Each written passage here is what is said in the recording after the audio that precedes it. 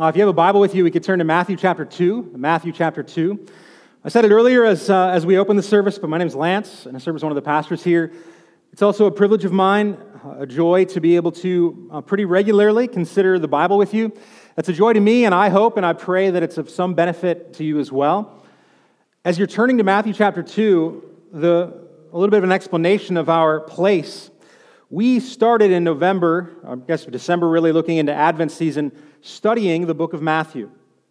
Our goal is to make it from beginning to end, and we've put over this book, I believe, what is one of the main distinctive themes of Matthew's gospel, especially as over and against Mark and Luke and John. And that is that Matthew is intent on presenting Jesus as king. The birth narrative of the first chapter, the contrast of his coming into tension with the powers of the world in chapter 2, are just the beginning of what will be an ongoing description and an ongoing unveiling of not only king, but his kingdom. The fact that Jesus has landed and would go on to live a perfect life, die a sacrificial death, be raised by the power of the Spirit from the dead, ascended and now sits ruling and reigning, ever living to make intercession for us, and that his kingdom, though starting small like a mustard seed, will spread until all bow before him. King and kingdom is the theme that Matthew is giving to us. And where we are right now, where we started last week, is to consider the very famous visit of the Magi. In the days following the birth of Jesus in Bethlehem, a star appeared in the sky. It was an odd sight, odd enough so that those who studied things like this were enamored by it. And those who studied the stars as well as ancient texts were intrigued by the thought or the possibility of a great ruler coming from Bethlehem, a great ruler born and being highlighted by this star. So in the midst of their pursuits, they come to Herod the king. And coming to Herod the king is no accident. Matthew wants to paint a picture for us to put into contrast the coming of King Jesus and the spread of his kingdom with what will have to fall away, and that is the desperate grasp of human rule. So Herod is a central figure, and the star is a central figure, and the wise men are central figures, all beginning to coalesce around the one great reality of all history, Jesus, the Son. Now, like any good narrative, any good story that you've read, Matthew employs a couple of tricks. Some of the best things that can happen in the midst of storytelling is to allow the reader information that not all of the characters know. So maybe you've never thought about stories this way, but one of the things that makes for a good moment of tension, that puts you toward the edge of your seat and makes you invested in what comes next, is if you know something that the people don't know. So the camera pans from the edge of the cliff, goes along the road, and there you see Roadrunner speeding along. And you think to yourself, wait a minute here now, Speedy. There's a cliff coming. You know that. What is it? What are they? The Roadrunner bird? It's a bird. The bird doesn't know that. And so from the first moments you began to watch cartoons, you entered into an expectation, anticipation of what was coming next. Matthew here tells us some things concerning Herod. He is scheming. He's devising ways to do away with Jesus. And we know that, but the wise men don't. The wise men are following the star. They're going to meet the child, but the mother and the father and the child don't know they're coming. And it's these three pictures. A king who's been ruling for some 3 decades at this point, it's probably around 5 BC, who's going to be grasping for his rule and power, threatened by the birth of the child, scheming behind the scenes. A group of wise men, we don't know exactly how many, but these magi making their traveling sort of homage to go to the child. And then another scene of a doting mother and father who have brought in a child with much anticipation and joy. They were visited by angels telling the wonder of this child, and they are now raising him in very normal circumstances, unassuming, calling one another into the home as Jesus learned to support his own head. Mary crying out, "He did it!" Joseph, "He did it!" He rolled over. Joseph, frustrated that Jesus now knows how to crawl. It was much easier when he simply stayed on the mat.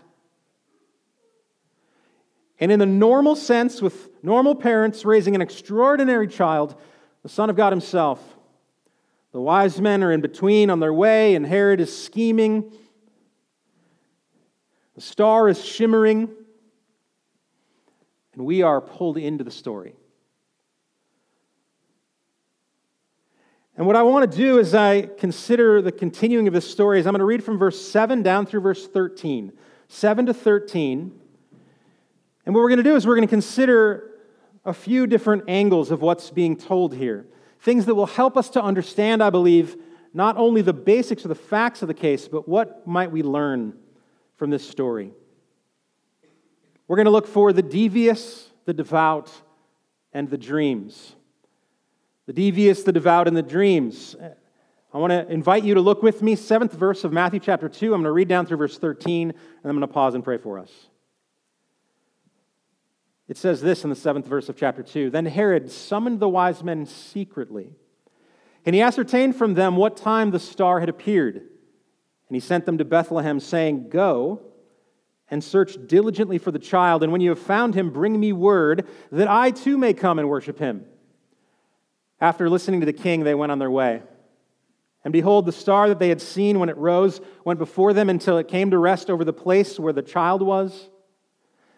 When they saw the star, they rejoiced exceedingly with great joy.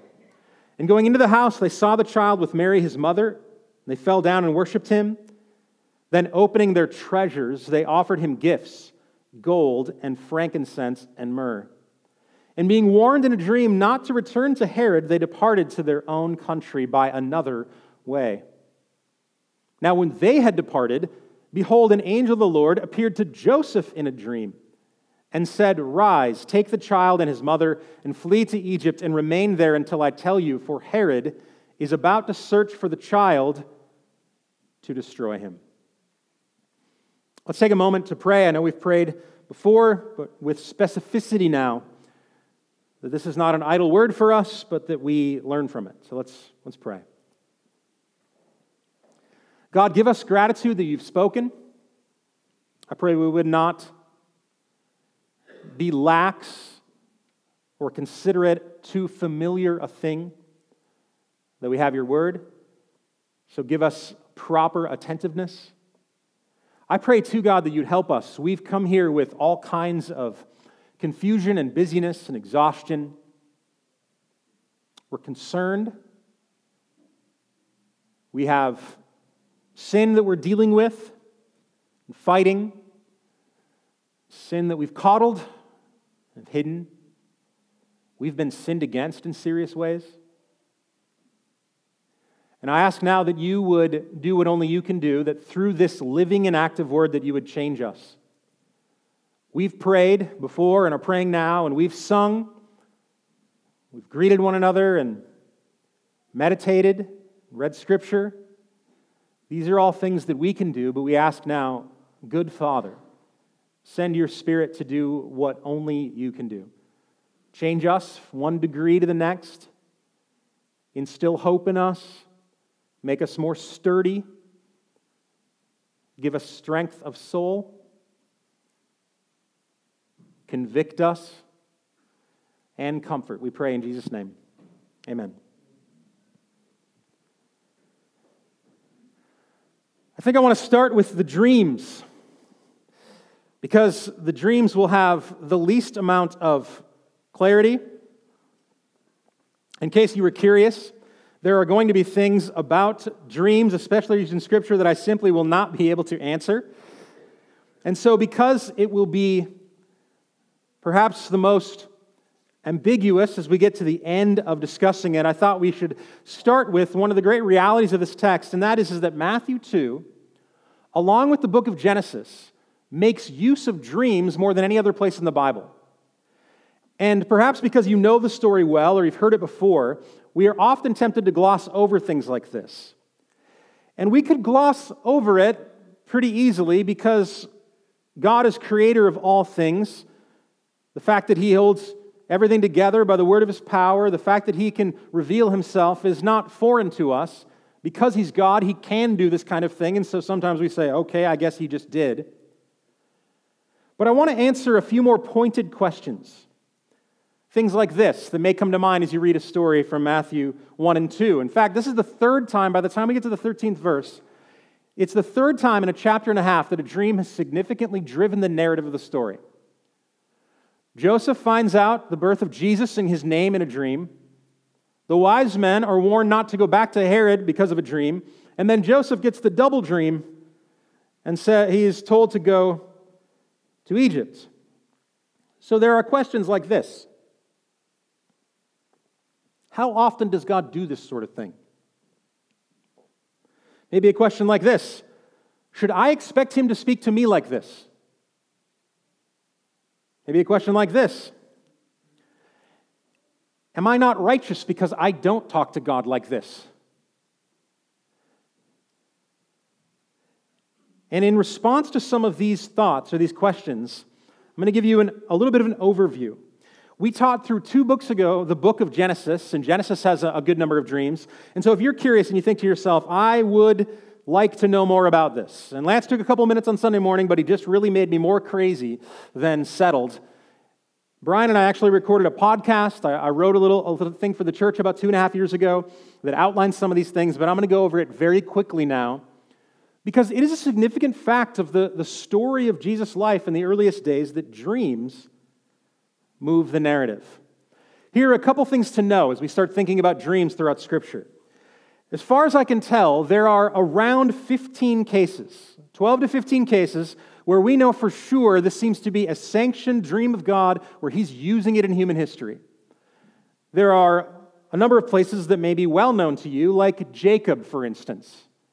He gets put to sleep, he wrestles with God, he interacts with Him, he's given a new name. God seems to be speaking audibly in that moment, and that is an instance. We know later that Joseph is given a kind of superpower concerning dreams, and he has a dream where he sees a sign, but we don't necessarily hear God's voice. The cupbearer and the baker also have dreams, disturbing dreams. Pharaoh has a dream with just signs. Gideon does.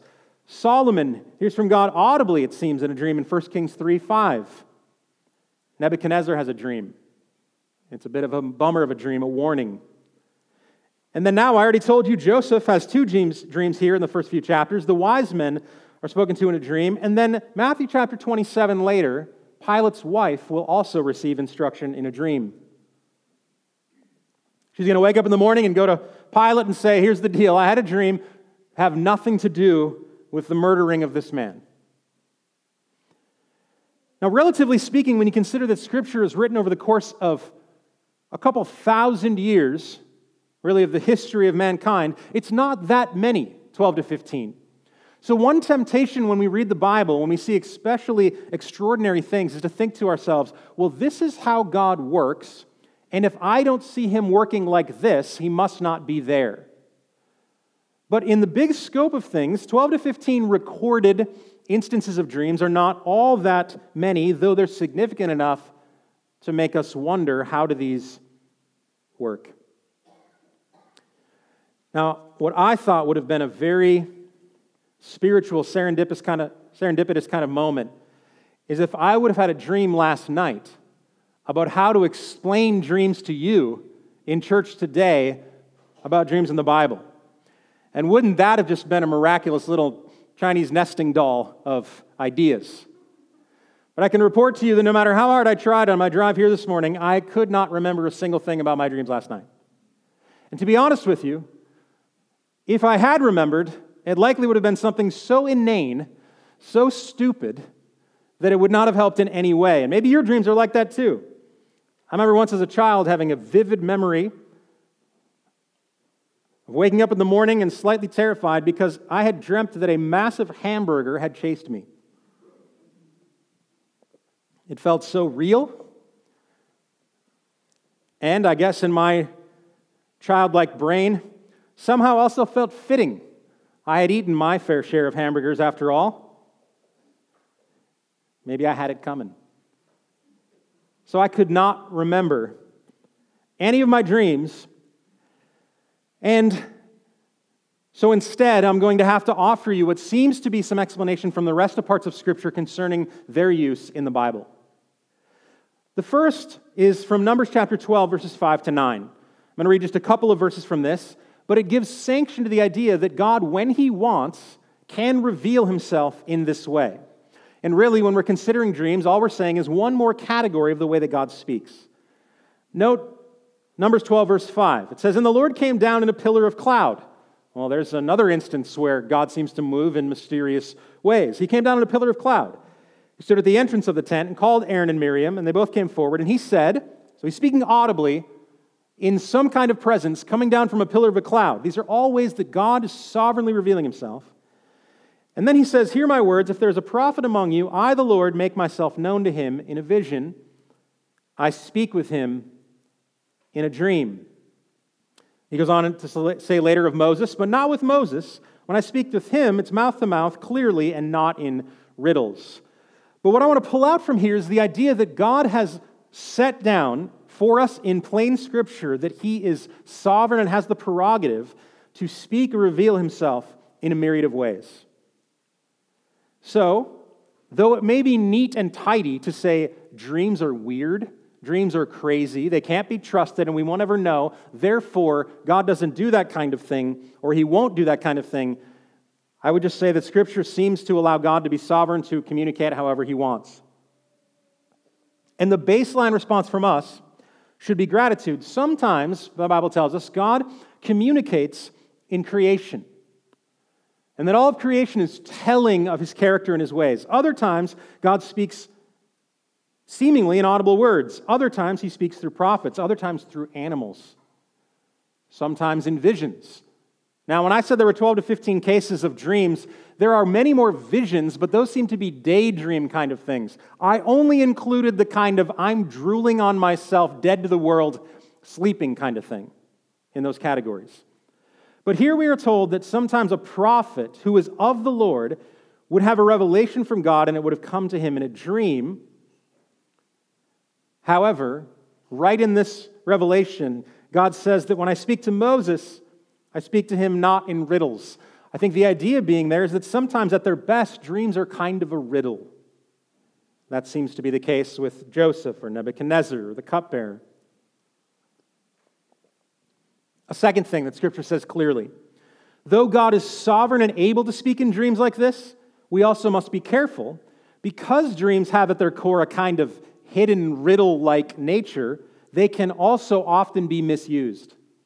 And this might be good for us to pay attention to if you're the kind of person who says, I would love for and need God to speak to me in this kind of way. Scripture is full of warnings about the misuse of dreams. Because prophets sometimes heard from God in this way, they also were tempted to misuse this. So Deuteronomy chapter 13 starts with this warning. If a prophet or a dreamer of dreams arises, someone who's just called a dreamer of dreams, arises among you and gives you a sign or a wonder, and the sign or the wonder tells you that he tells you comes to pass, and if he says, let us go after other gods, which you have not known, and let us serve them, verse 3 says, you shall not listen to the words of that prophet or that dreamer of dreams. He goes on to say, because God is testing you if you're going to walk after His commands. Here's the test here.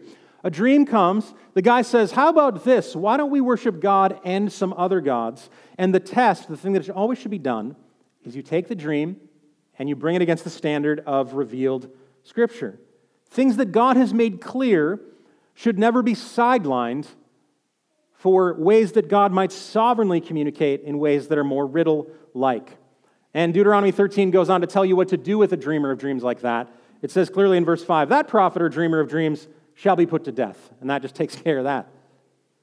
So, supposing tomorrow You wake up in the morning, and tonight was the fateful night. It was your Joseph moment. I would, if I'm in your shoes, still be careful about how much you invite others to say, build your life on this. God spoke to me in a dream, considering it needs to be against the standard of Scripture that's been revealed, against the standard of the person of Jesus, against the standard of God's character as revealed in creation, and if you're wrong, we kill you. I mean, we don't, but it's dangerous. It's not in our bylaws. That's not what we do officially. But I will say this.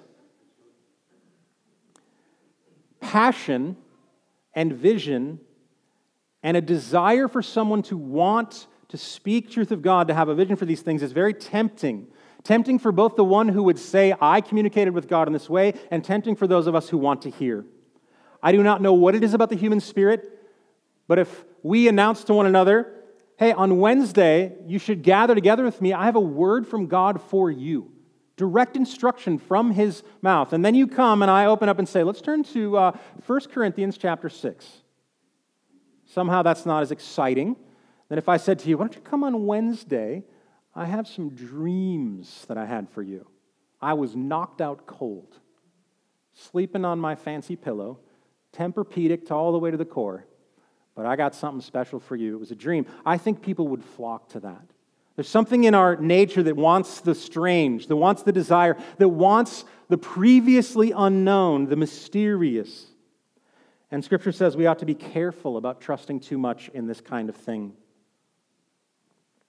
In fact, of the 12 to 15 cases of drooling on yourself, knocked out cold kind of dreams that were true and seem to move the story along, there are probably at least as many warnings of those who would lie about this kind of thing. Prophets who would stand up and say, I've dreamed a dream, so listen to me.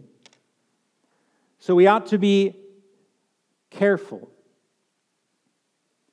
One final word concerning dreams, and that is, because God is sovereign and because He's so gracious to reveal Himself, because it's His prerogative to do this, and sometimes He does, we should not be totally closed off. I don't know what it means to be cautious, except to say that we should take these things and place them against a standard of truth.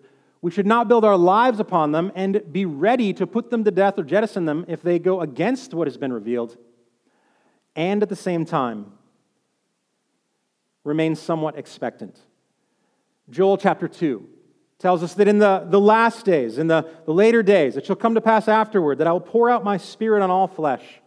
Your sons and your daughters will prophesy, and your old men, I can't say that word, prophesy, and your old men shall dream dreams. Your young men shall see visions. Even on the male and female servants in those days, I will pour out my Spirit.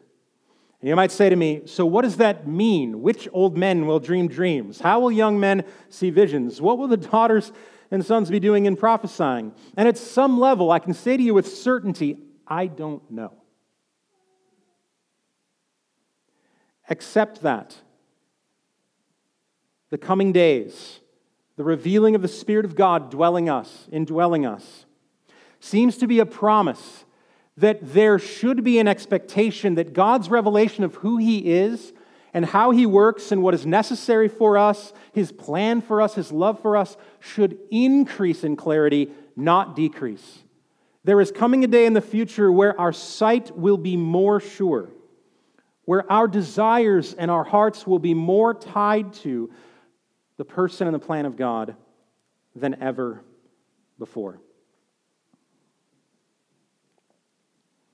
This dream section of Matthew chapter 2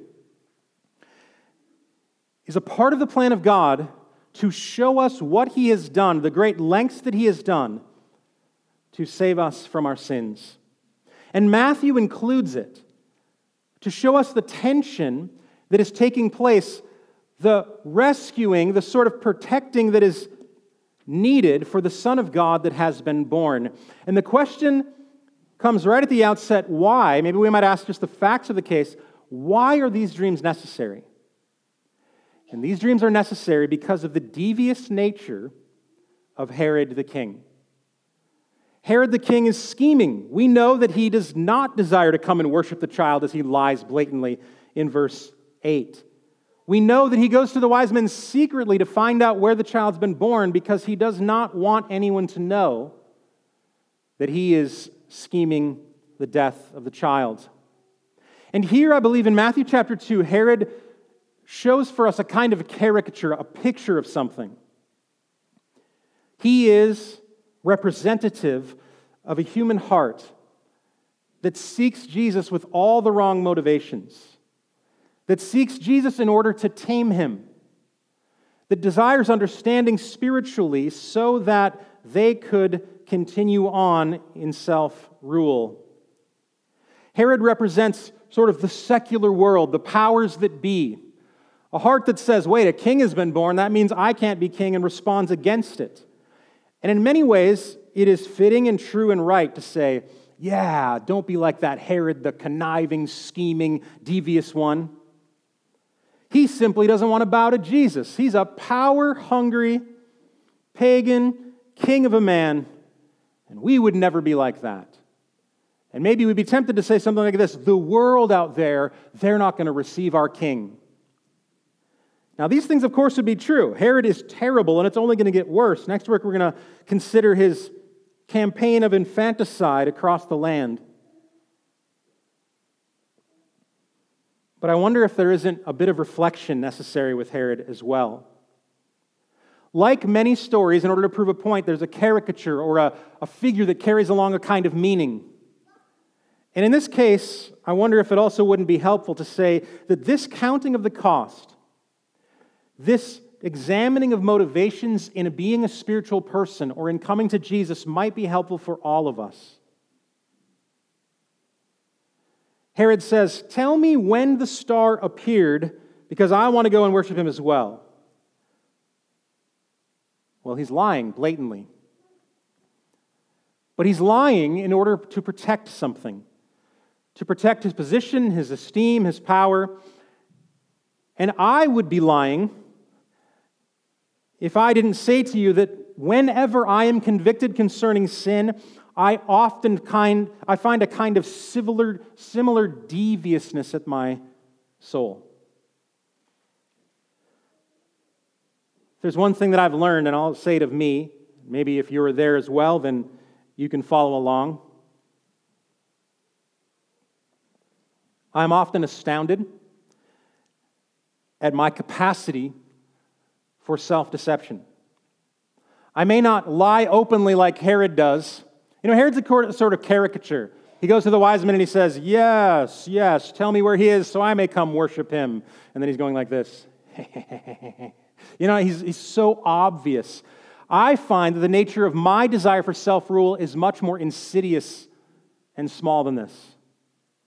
I find in the moment that I'm convicted concerning my pettiness, my jealousy, my pride, I look back and I say, who are you? How did you not see this?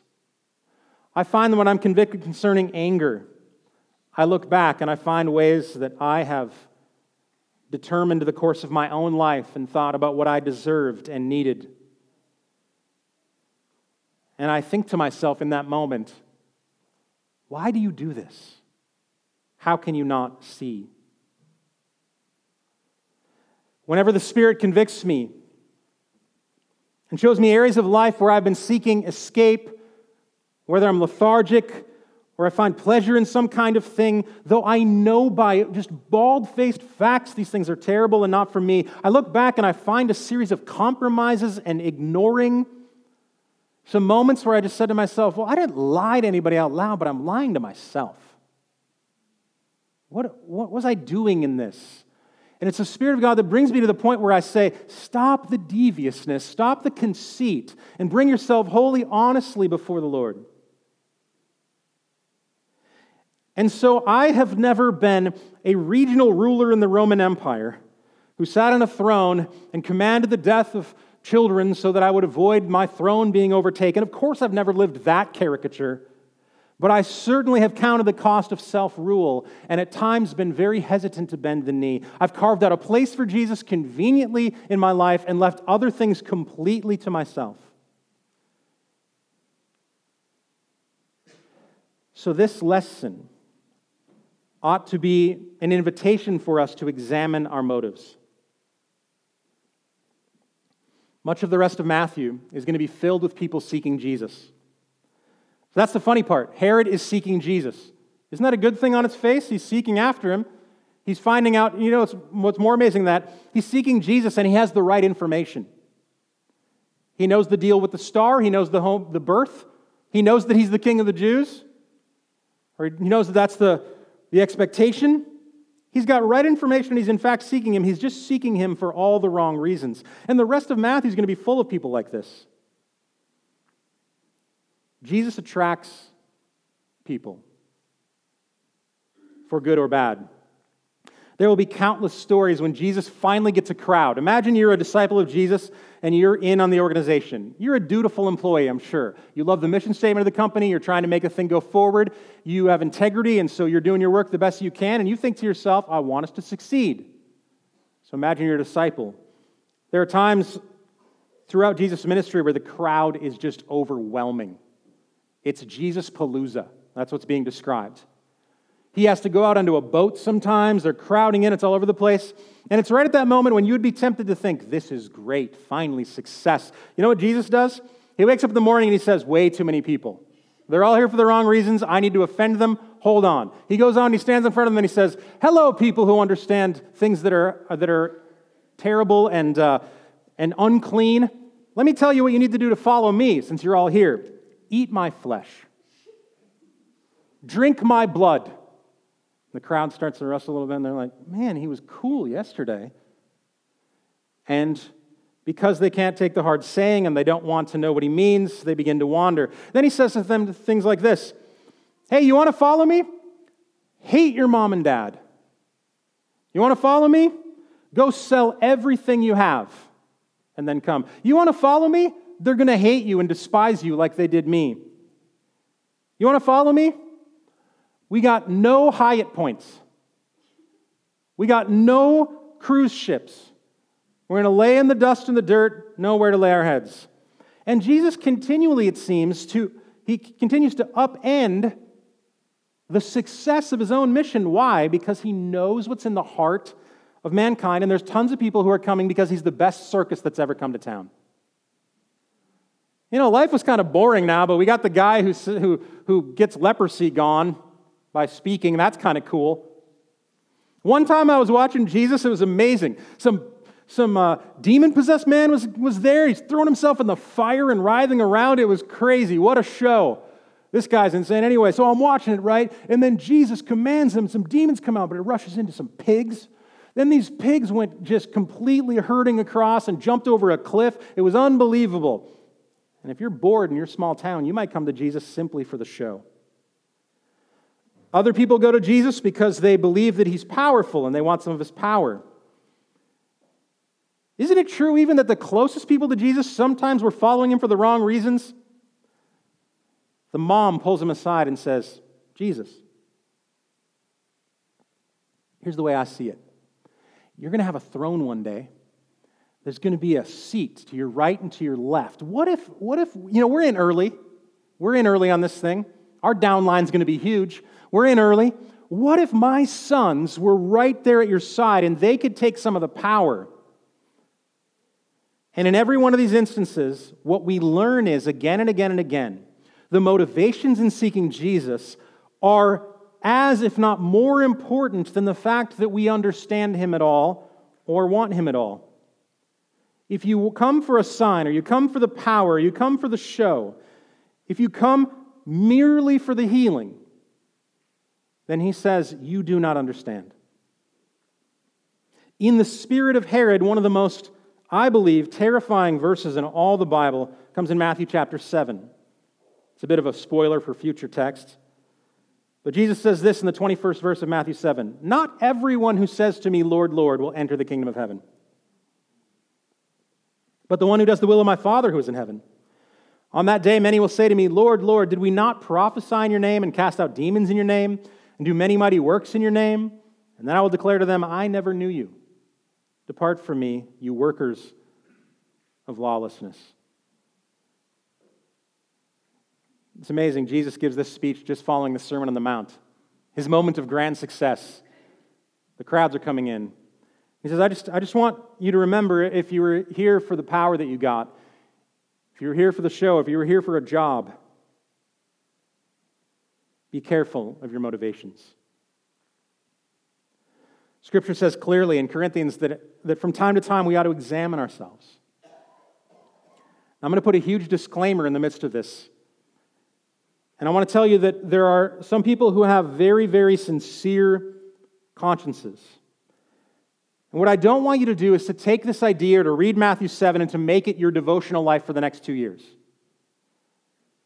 I do not believe that Scripture invites us to a spirit of anxiety or fear concerning Jesus, but it is good for us in the process of sanctification to have a sincere desire to have our motivations purified.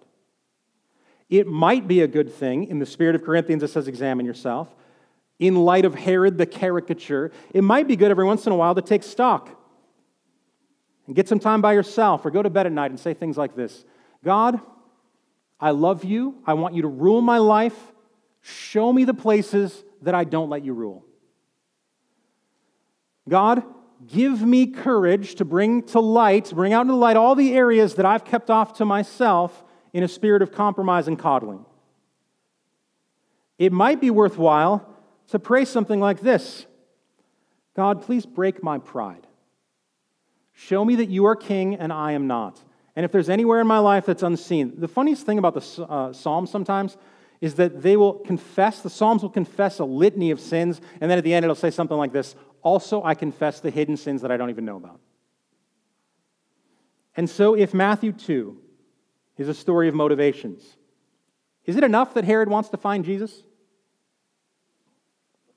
No, because he wants to find him to do away with him. He sees him as a threat. It will only do to seek Jesus on Jesus' terms.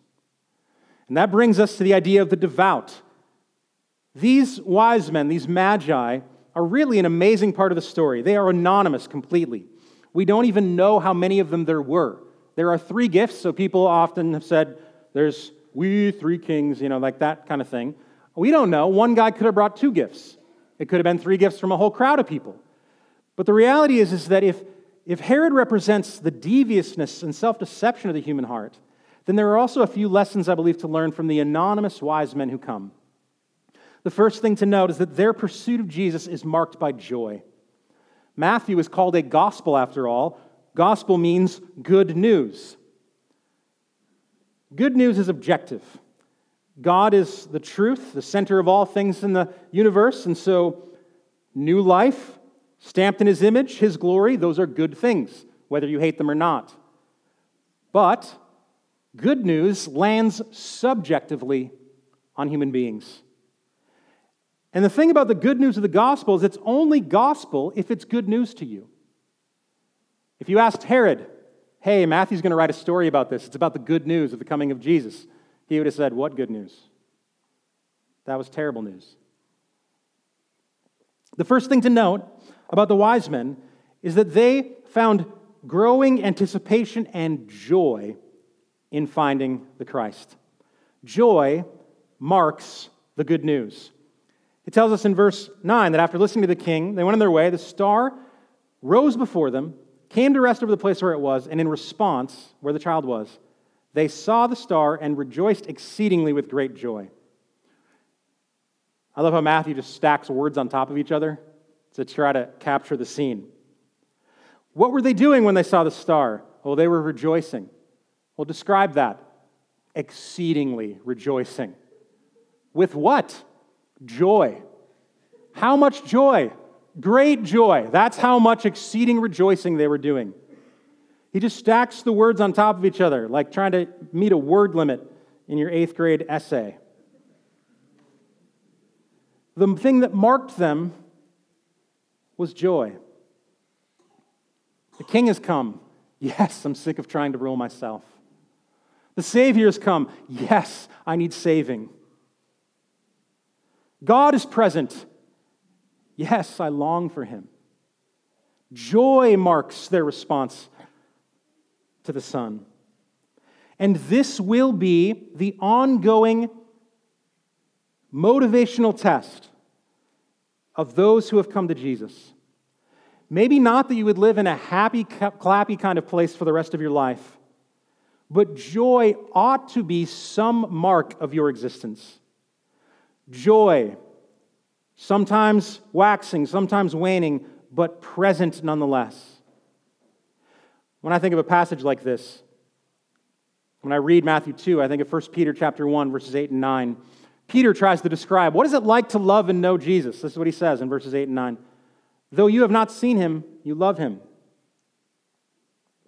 Though you do not now see him, you believe in him, and rejoice with joy that is inexpressible and filled with glory, obtaining the outcome of your faith, the salvation of your souls. You see how Peter has to do the same thing that Matthew did? It's a kind of bubbling, abiding joy. Sometimes it just looks like pure happiness at the forgiveness of sins. And this joy, sometimes it looks like the rest that comes with finally giving up the striving. And sometimes the joy feels like the belonging in a community of brothers and sisters.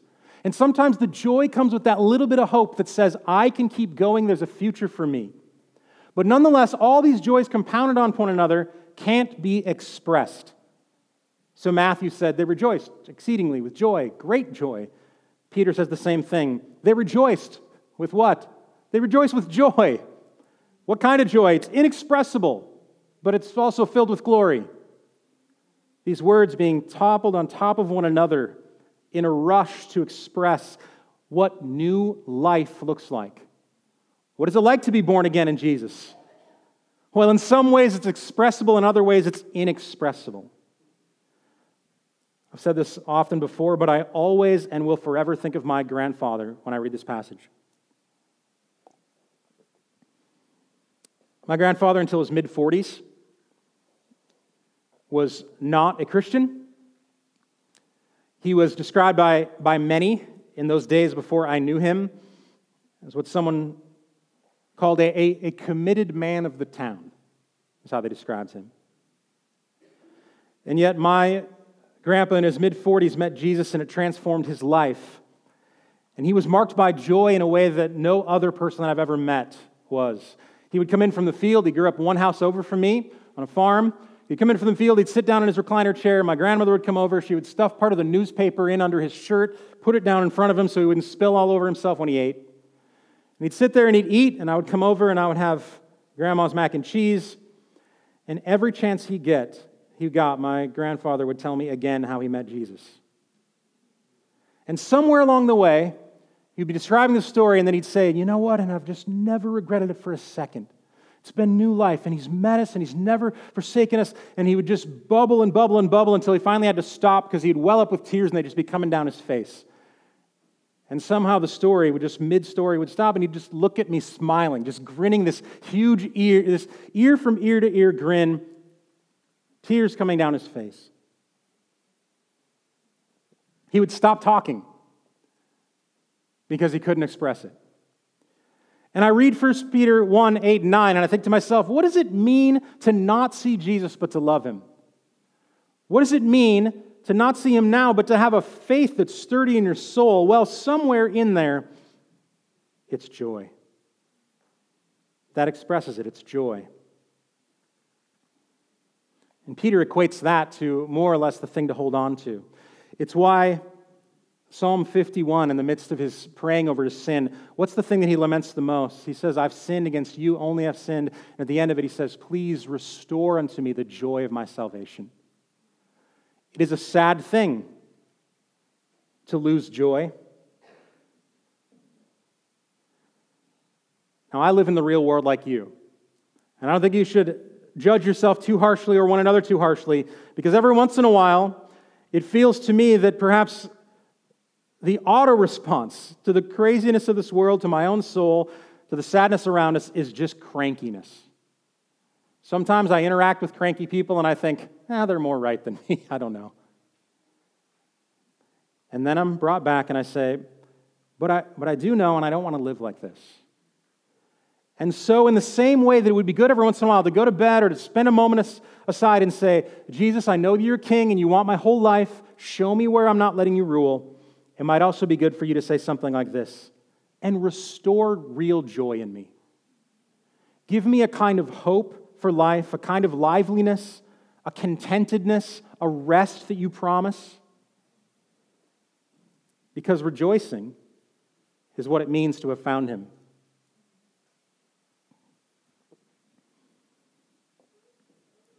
One of my goals in preaching through or teaching through Matthew is that Matthew starts to be equated with, or maybe gets even a little bit smaller, and the gospel, according to Matthew, gets bigger.